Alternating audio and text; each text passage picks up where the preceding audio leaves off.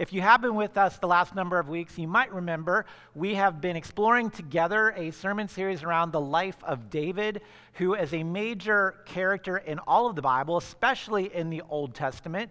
And we've been looking at him for a number of weeks, and this morning we are going to take a final look at David, and that's going to be a little bit different than the weeks prior to how we viewed him, and then it's going to be the end of us for our time here this morning, and then next week we start something new with the season of Advent, and jumping into the hope that is found in Advent. So, as we jump in this morning, you might remember, again, a couple weeks ago we looked at David, and so far all of our examples of David have really been good ones, the ways that he has been a positive example for us. So a number of weeks ago, looked at David, realized how he was an overcomer. He overcame the obstacles and challenges with Goliath in his life. And then you might remember Pastor Daniel led us through a week where we talked about the obedience of David, especially in some more difficult situations, and how he was obedient in those times. And then last week, we looked at how David was a worshiper, and particularly in relation to the ark.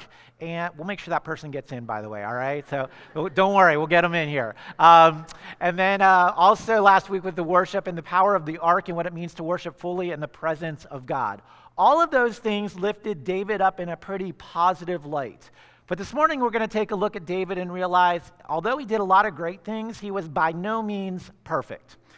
It is very easy when we're thinking about Bible characters to think they are in there because they are somehow morally superior to us, and we need to follow their very good moral example in order to please God and get into heaven. The reality is that is not true.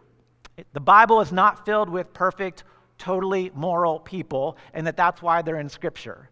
The reality is the Bible is filled with flawed, broken people who demonstrate for us the fullness and the goodness of God's perfect mercy and grace. And that's really what David's going to be showing us together here this morning. It's interesting when you think about the life of David. I appreciate the work of Eugene Peterson. He is a late author and pastor, and he passed away not too awful long ago. One of the things that he says about David is this. He says the name of David will forever be linked to two earthly names. First of all, the name Goliath, which we're already familiar with, and in that instance, good things with David. David overcame the challenge of Goliath. But Eugene Peterson says David will also forever be linked with the name Bathsheba, who we're going to look at here together this morning. And in the case of David and Bathsheba, a number of not good things occurred. And so as we look this morning, we're going to realize very clearly that David is not a perfect person. It's not because of his perfection that he's in Scripture. In fact, David is anything but perfect. So this morning, I'm going to invite you to join with me. We're going to look in the book of 2 Samuel, chapter 11, verses 1 to 4. If you have your Bibles with you, I invite you to join me there. And you're going to discover this very quickly. One of my favorite things about Scripture, and we've shared this, is that the Bible keeps it real. And oh my goodness, if ever there was a week where the Bible was keeping it real, I would argue it is this morning. In fact, I would go so far as to say, you know how movies have ratings on, PG, PG-13, rated R kind of thing? I really think we're in the PG-13, rated R kind of category this morning. Like that's the kind of messiness that we're going to discover with David and his life here this morning. So again, if you have your Bibles or your smartphones with you, I invite you to look with me. Here's how the story begins. And we're literally just going to go through this story together. This is one of those times you're going to understand it as we walk through it together. So what I want to invite you to do is let the story literally play out in your head as it's being described here. So verses 1 to 4. In the spring, at the time when kings go off to war, David sent Joab out with the king's men and the whole Israelite army. They destroyed the Ammonites and besieged Rabbah, but David remained in Jerusalem. One evening, David got up from his bed, walked around on the roof of the palace, and from the roof he saw a woman bathing. The woman was very beautiful, and David sent someone to find out about her. The man said, "She is Bathsheba, the daughter of Eliam, and the wife of Uriah the Hittite." Then David sent messengers to get her. She came to him, and he slept with her. Now she was purifying herself from her monthly uncleanliness. Then she went back home. This is not a good story. This is not one of David's most bright, shining moments. Bathsheba was the wife of a married man. And again, the story begins innocently enough. We're told that the folks go off to war, and you will know that in this time, one of the primary duties of a king was to lead his people into war. So we're not told this morning why David didn't go into war, but we're just told for whatever reason, he hung back. And as he hung back, you can just imagine how David might have been feeling in this time and in this instance. Remember, he's the king. So the reason that he hung back was not because he would have had extra duties to do. It wasn't like he woke up one day and was like, I've got extra laundry to fold today, so everybody, you all go on to war, I'm going to hang back. He wasn't like, I got to clean some extra bathrooms today, so I'm going to hang back. He had people for those things. So he didn't have to worry about that. So he gets up on a particular day, and you can almost get a sense for David that there might have been a sense of restlessness for him, a sense of unease, a sense of searching, because he's the king, and he's still in the prime of his life here, and he's got things to do, but he suddenly has a bit of a vacuum. He's not leading his people into war. We're not told that he's doing any strategic planning or anything particularly important. So he wakes up on a given day and suddenly there's not a whole lot to do. And that can be a dangerous place for us when there's not a whole lot to do and we're unfocused and we're not productive. And you almost get the sense that David is sort of searching a little bit. And as he's doing that, he's walking around on the top of his palace and he looks out and he sees Bathsheba. Now, we know that he didn't just see this beautiful woman and then turn away, because we're told, as he looked upon her, he told one of his servants, go and get her and bring her to me. So we know he continued to keep his focus on this beautiful woman. So as that's happening, imagine David getting up and he looks out and he sees a beautiful woman. Then he's captivated by the beautiful woman. And then because he's captivated by the beautiful woman, he's overcome with passion that he wants to be with this woman, and he's the king. So he can do whatever he wants. So he tells one of his servants, go get her and bring her here to me, so that his passion with her can occur. Now, we don't know all the reasons that this is happening, but surely one of the reasons is that because David wasn't focused, because David would have had this restless sense about him, some dangerous things happen. And that's one of the first things I want us to realize this morning, is that restless time can very oftentimes be dangerous time. And all of us have those times in our life when we too are restless, we're not exactly focused, we might be looking for things to do. And the reality is, if we're not careful in our times of restlessness, we will fill our time in unhealthy ways. For David, that began just by strolling, walking around, not having a real plan, and suddenly when he saw Bathsheba, things began to take shape. What is it that you and I tend to do in our restless times? For many of us, it might be the end of a day and we're just kind of restless and trying to wind down, and so we just scroll through Facebook for a long time. Now, there's nothing wrong with scrolling through Facebook, but there's also how much redeemable value at times, and what do we depend on, and why are we even taking so much time to scroll through? For others of us in our aimlessness, perhaps we do things like online shop, even when we don't need what we're buying, even when we don't have the money to buy what we're buying, but we're restless and we're searching for something to fill us. For others of us, it may be turning to something that helps us just become numb and not have to deal with the realities of life. Maybe for some of us, we want to raid the food pantry. We're not even really hungry, but I just want to, there's something nagging at me and I want to fill myself. For others of us, maybe it literally is turning to things like drugs or alcohol or pornography or anything that's going to let us begin to tune out. When we are restless, we turn to those things. So the next time that you are facing a sense of restlessness, or I am, I would want to ask us to look out and to think, how can I be more proactive if I know I'm going to enter into a restless time? And maybe what we can do is to say, I know that tomorrow night I'm going to have some unstructured time. Let somebody you trust know that they can check in with you at that time and you can check in with them. Or maybe you just name it out loud and say, I recognize this is an unstructured time and I'm going to be very careful about how I use it. And so we're proactive. Maybe another option is to think, when I get to that time, I'm going to make sure I do something healthy. Maybe I'll go and take a walk, or maybe I'll do some form of recreation that's actually healthy. I'm going to make sure I clear my mind so that I don't enter into a dark and dangerous place. Because as we see for David, if you are restless and you're just wandering, it's so easy to be drawn into places we never intended to go. So David this morning sees Bathsheba, brings her to him, they sleep together, and then this is ugly, this is not good, this is another man's wife, but hey, at least the episode is over according to verse 4. However, the plot thickens. If you look in verse 5 with me this morning, it says this: the woman conceived and sent word to David saying, I am pregnant. Uh-oh. What is David going to do now? Now he has a situation on his hands. If he's not careful, people are going to find out what he did, and that would not be good for a whole variety of reasons. So David begins to form a plan in his mind. And the plan that he comes up with is, if I can get Uriah home, and if I can get Uriah to spend some time with his wife, and they sleep together, then when the baby comes, people will think it's his baby and not mine. And David thinks this is a pretty good idea, so he starts to follow through on it, and this is what we hear in verse 6. So David sent this word to Joab. Remember, Joab is the army commander. He says, Joab, send me Uriah the Hittite. Joab was sent to David, and then when Uriah came to him, David asked him how Joab was, how the soldiers were, and how the war was going. Now, there's a part of me that wants to say that little rascal David. I mean, you hear that? Like, he brings Uriah there, and he just immediately starts to soften him up, to butter him up. Uriah, how you doing? How your buddies doing? How's the war going? I'm so interested in you. It's so good to see you. And I'm sure David means all that. But David also has a plan in the back of his mind. And after this small talk, and after they have conversation, David says, good to see you, Uriah. Why don't you go home tonight before you go back to battle? Spend some time with your wife. And that sounds great. But the plot thickens a little more, because look what it says in verse 9.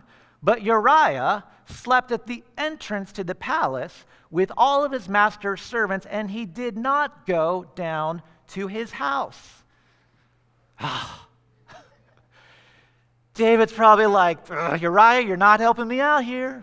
Uriah, why didn't you go home? I'm giving you a free night before you have to go back. And you can just hear Uriah, Sir, King, thank you, but I can't do that. When my friends, my peers, my comrades are out there, they're fighting for you and for me. There's no way I can enjoy myself at home when they're all out there fighting. So I want to honor that. Now, here as we're going through this, hear how good Uriah is, and increasingly how not good David is. Uriah is seeking to live into his responsibilities and be loyal and do the right thing, and increasingly David is not. But you got to give David some credit here. I mean, he is persistent, if nothing else. So David continues in his plan, and David's like, maybe if we give him a little bit to drink, and then a little more to drink, and then a little more, and he becomes inebriated, maybe his judgment won't be so good, and maybe in that state, he'll go and sleep with his wife. Then we hear this in verse 13. At David's invitation, Uriah did eat, and he did drink, and David made him drunk. But in the evening, Uriah went out to sleep again on his mat among his master's servants. He did not go home. Oh, man. Now David's starting to get a little desperate. No matter what he's doing, he can't get Uriah home to be with his wife and to sleep with his wife Bathsheba. Things are getting desperate. And you know how it is. Desperate times call for desperate measures. So David hatches yet another plan. And here this time is what David decides to do. He will send Uriah back to the fighting. Except this time, he writes a note that he gives to Uriah and says, Uriah, take this to Joab, the army commander, and give it to him to carry out my instructions. So Uriah does that very thing, and this is what happens. Verse 14, 15. In the morning, David wrote a letter to Joab, and he sent it with Uriah. In it, he wrote, put Uriah out in front where the fighting is the fiercest. Then withdraw from him, so he will be struck down, and there he will die. So here's Uriah, and just picture it. He's doing the loyal thing, the right thing, the good thing. He goes and he gives this letter to Joab. He's giving Joab his own death sentence, and he doesn't even know it. Because here's what we hear in verses 16 and 17. So while Joab had the city under siege, he put Uriah at a place where he knew the strongest defenders were. And when the men of the city came out and fought against Joab, some of the men in David's army fell. Moreover, Uriah the Hittite died. David's plan finally worked. Uriah is out of the picture. And so then finally what David does, verses 26 and 27, when Uriah's wife heard that her husband was dead, she mourned for him. And after the time of mourning was over, David had her brought to his house. She became his wife, bore him a son, but the thing David had done displeased the Lord. This is David that we're talking about. This is David who now at this point has coveted another man's wife, committed murder, slept with her, had him killed, and lied through the whole process. This is David. It's not Goliath who was evil in the story. It's not someone like Hitler that we often think of. It's not Satan himself. This is David. David, who in Scripture in verse 40, chapter 40, verse 8 of Psalm 40, chapter 8 says this, I desire to do your will, my God. Your law is written in my heart. The very man who says, I long to love you, God, and I want all of who I am to please you. It's this guy with this thinking and this longing doing these horrible, awful things. And these aren't little sins. I mean, David, the 10 commandments, he's knocked almost half of them off right here. Coveting, murdering, adultery, lying. That's at least 4 of the 10. And to top it all off, as if all of that wasn't enough, I don't know if you might remember who Uriah is. A couple weeks ago when Pastor Daniel shared with us about the obedience of David, he referenced for us a posse around David, a group that went with him to protect David because they believed in him and they believed he was who God was calling to be the next king, and they laid their life down for him. They were literally called David's mighty men. Guess what? According to 1 Chronicles, Uriah is one of those men. David is scum here. I mean, he's just taken out a friend of his who had laid down his life for him and the whole nation of Israel. What are we supposed to do with that? That is a mess. And on top of all of that, I mean, that's a heavy story. Here's this guy that we try oftentimes to look up to, and he's described in Scripture as having a heart after God, and this is what he does? What are we supposed to do with that? And as if all of that's not enough, here's what I want us to hear and understand this morning. It's heavy, but it gets even heavier. I've called David scum. I've called him a rascal. I could just easily say, you and I are scum, and you or I are rascals as well. Because here's the reality. You could just as easily substitute our names in for David's.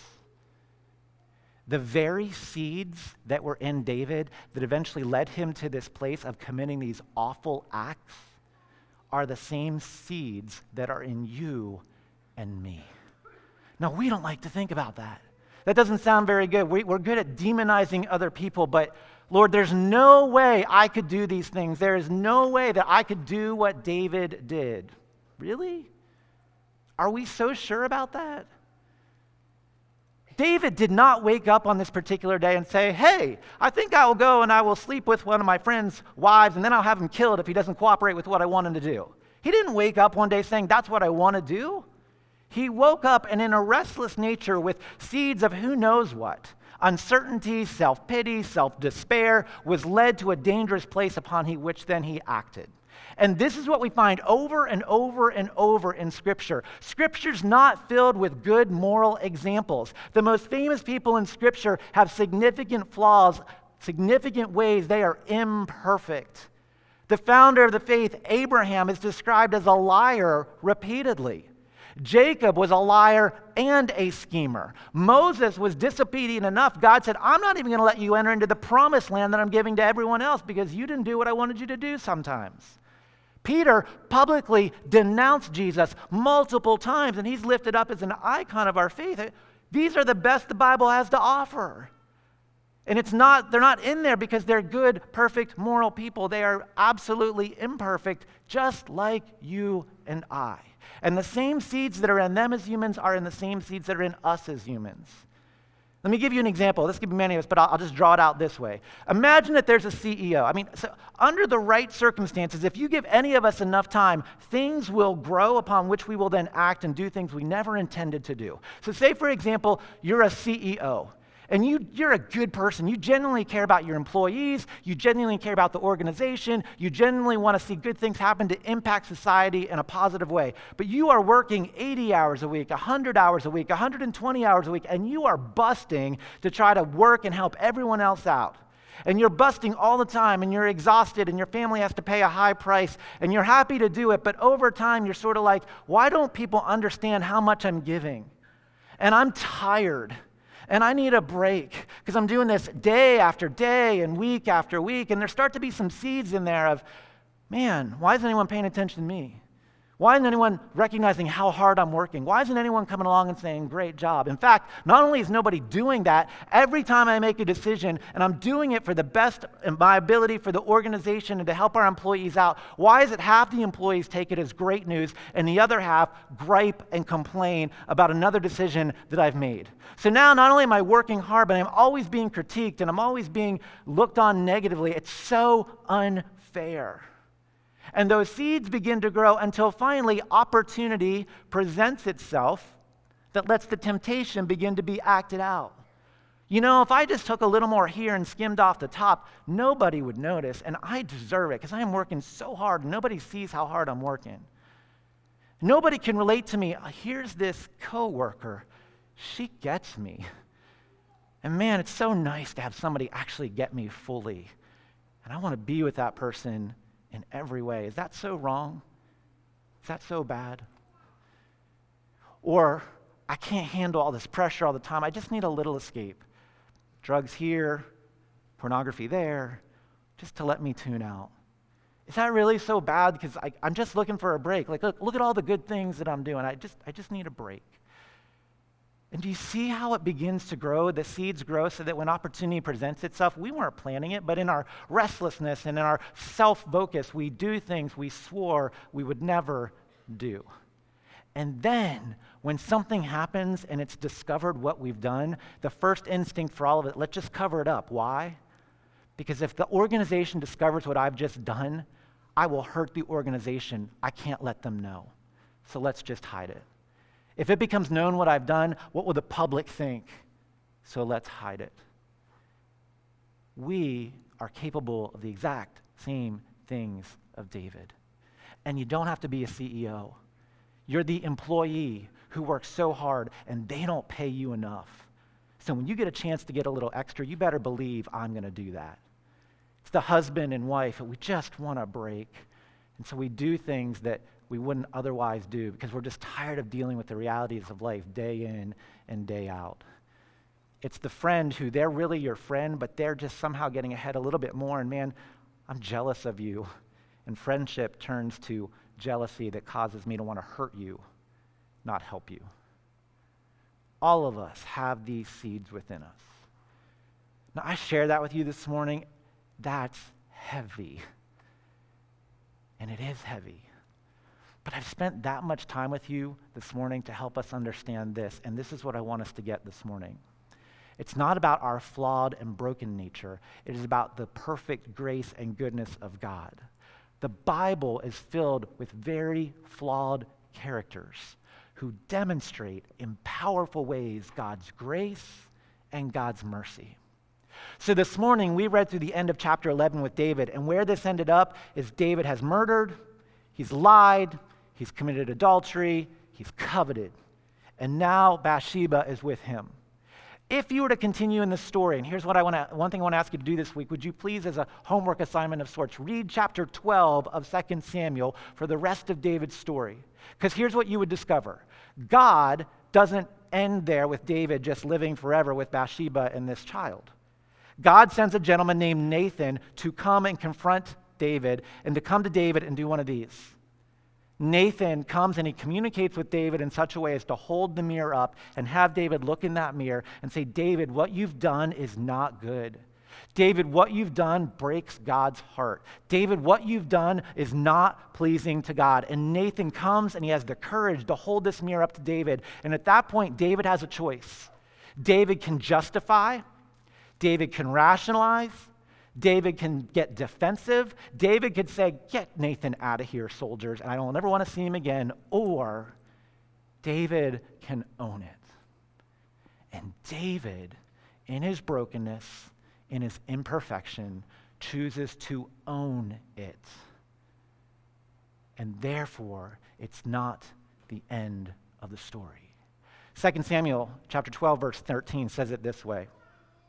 Then David said to Nathan, I have sinned against the Lord. And Nathan replied, the Lord has taken away your sin. Catch this.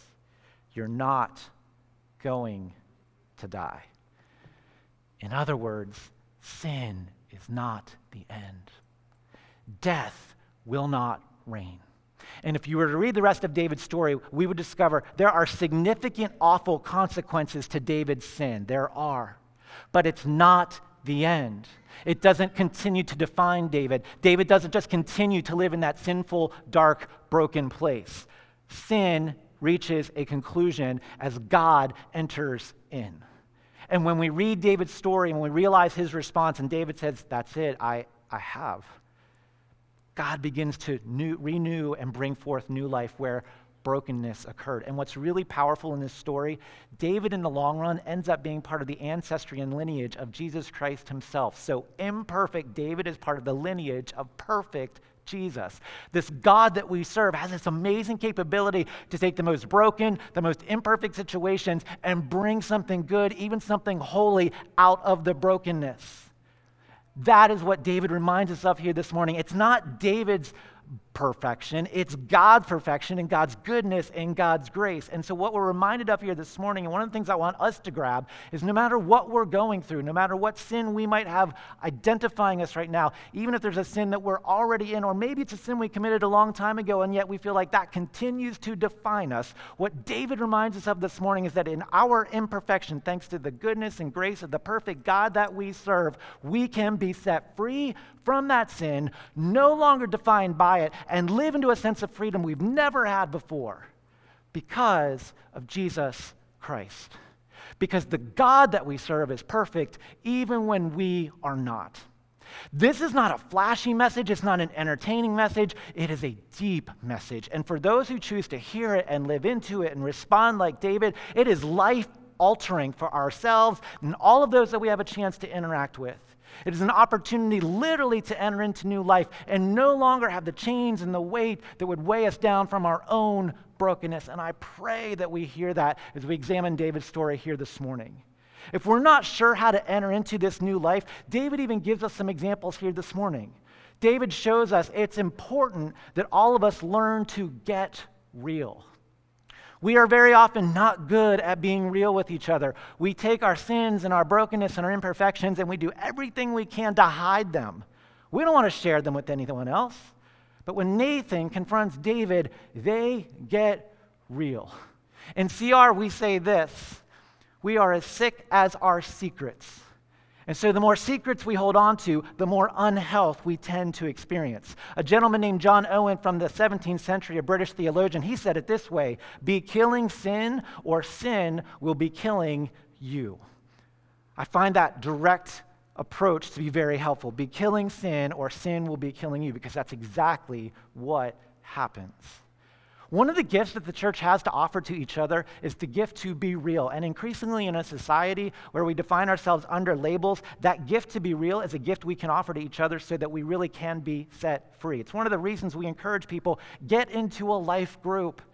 Life groups are wonderful, not just to learn new material and to be with other people, but in our brokenness, we challenge one another, we love one another, we support one another, we hold each other up, we speak truth when we need to, we cry together, we laugh together. That is a gift the church can give, and in that we can be real. And as we learn to be real, we can move out of or through our imperfection into God's perfect grace. So I invite us this morning to have the courage to be real about the sin, the darkness that's in our life right now that we just continue to hold on to out of fear of what others may think. Secondly, if we can be a Nathan and find a Nathan. Who in our life right now do we know is struggling or hurting? Will you care enough about that person to approach them and say, I love you enough that I want to talk about this with you because I see it hurting you and I see it hurting others. I'm going to lift the mirror up because I care about you. And I want you to see what this imperfection is doing to yourself and to others. And at the same time, will you seek out a Nathan that you would go to and say, I need to talk to you about what's really going on. Here's my stuff. Will you walk through it with me? I'm not speaking down on Facebook and electronics, but there is a power that comes meeting face to face, up close and personal, where you can look in their eye and they can look in yours. And the tears are rolling, and you share in those moments that just cannot happen electronically. Be real.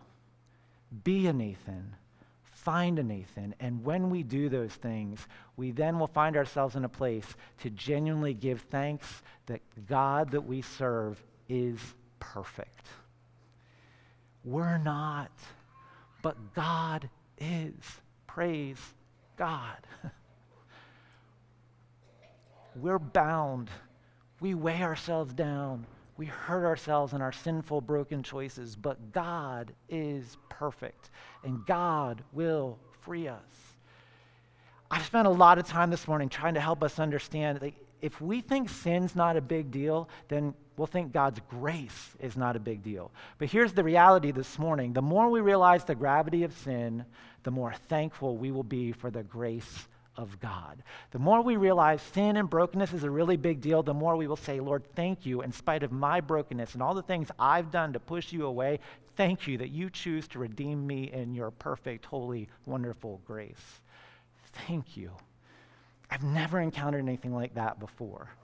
Many of us know John 3:16, for God so loved the world, he gave his only begotten Son, whoever believes in him should not perish but have everlasting life. The next verse is just as great and reminds us of this truth we're talking about this morning when it says this, for God did not send his Son into the world to condemn the world, but to save the world through him. This God that we serve is about conviction and conversion, not condemnation. And I invite us this morning to live into that reality.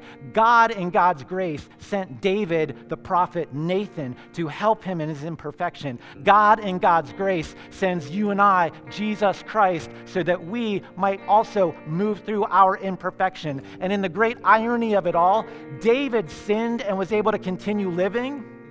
You and I sin, and we get to continue living. Jesus Christ never sinned, and he did not get to continue living. He died on the cross for our sin so that we can live. And when that reality sinks into our hearts, then life is different, and we are set free, and there is joy and abundance in the grace of Christ, as defined and found in and through Jesus Christ. We celebrate David this morning not because he's perfect. He's far from it. He's imperfect.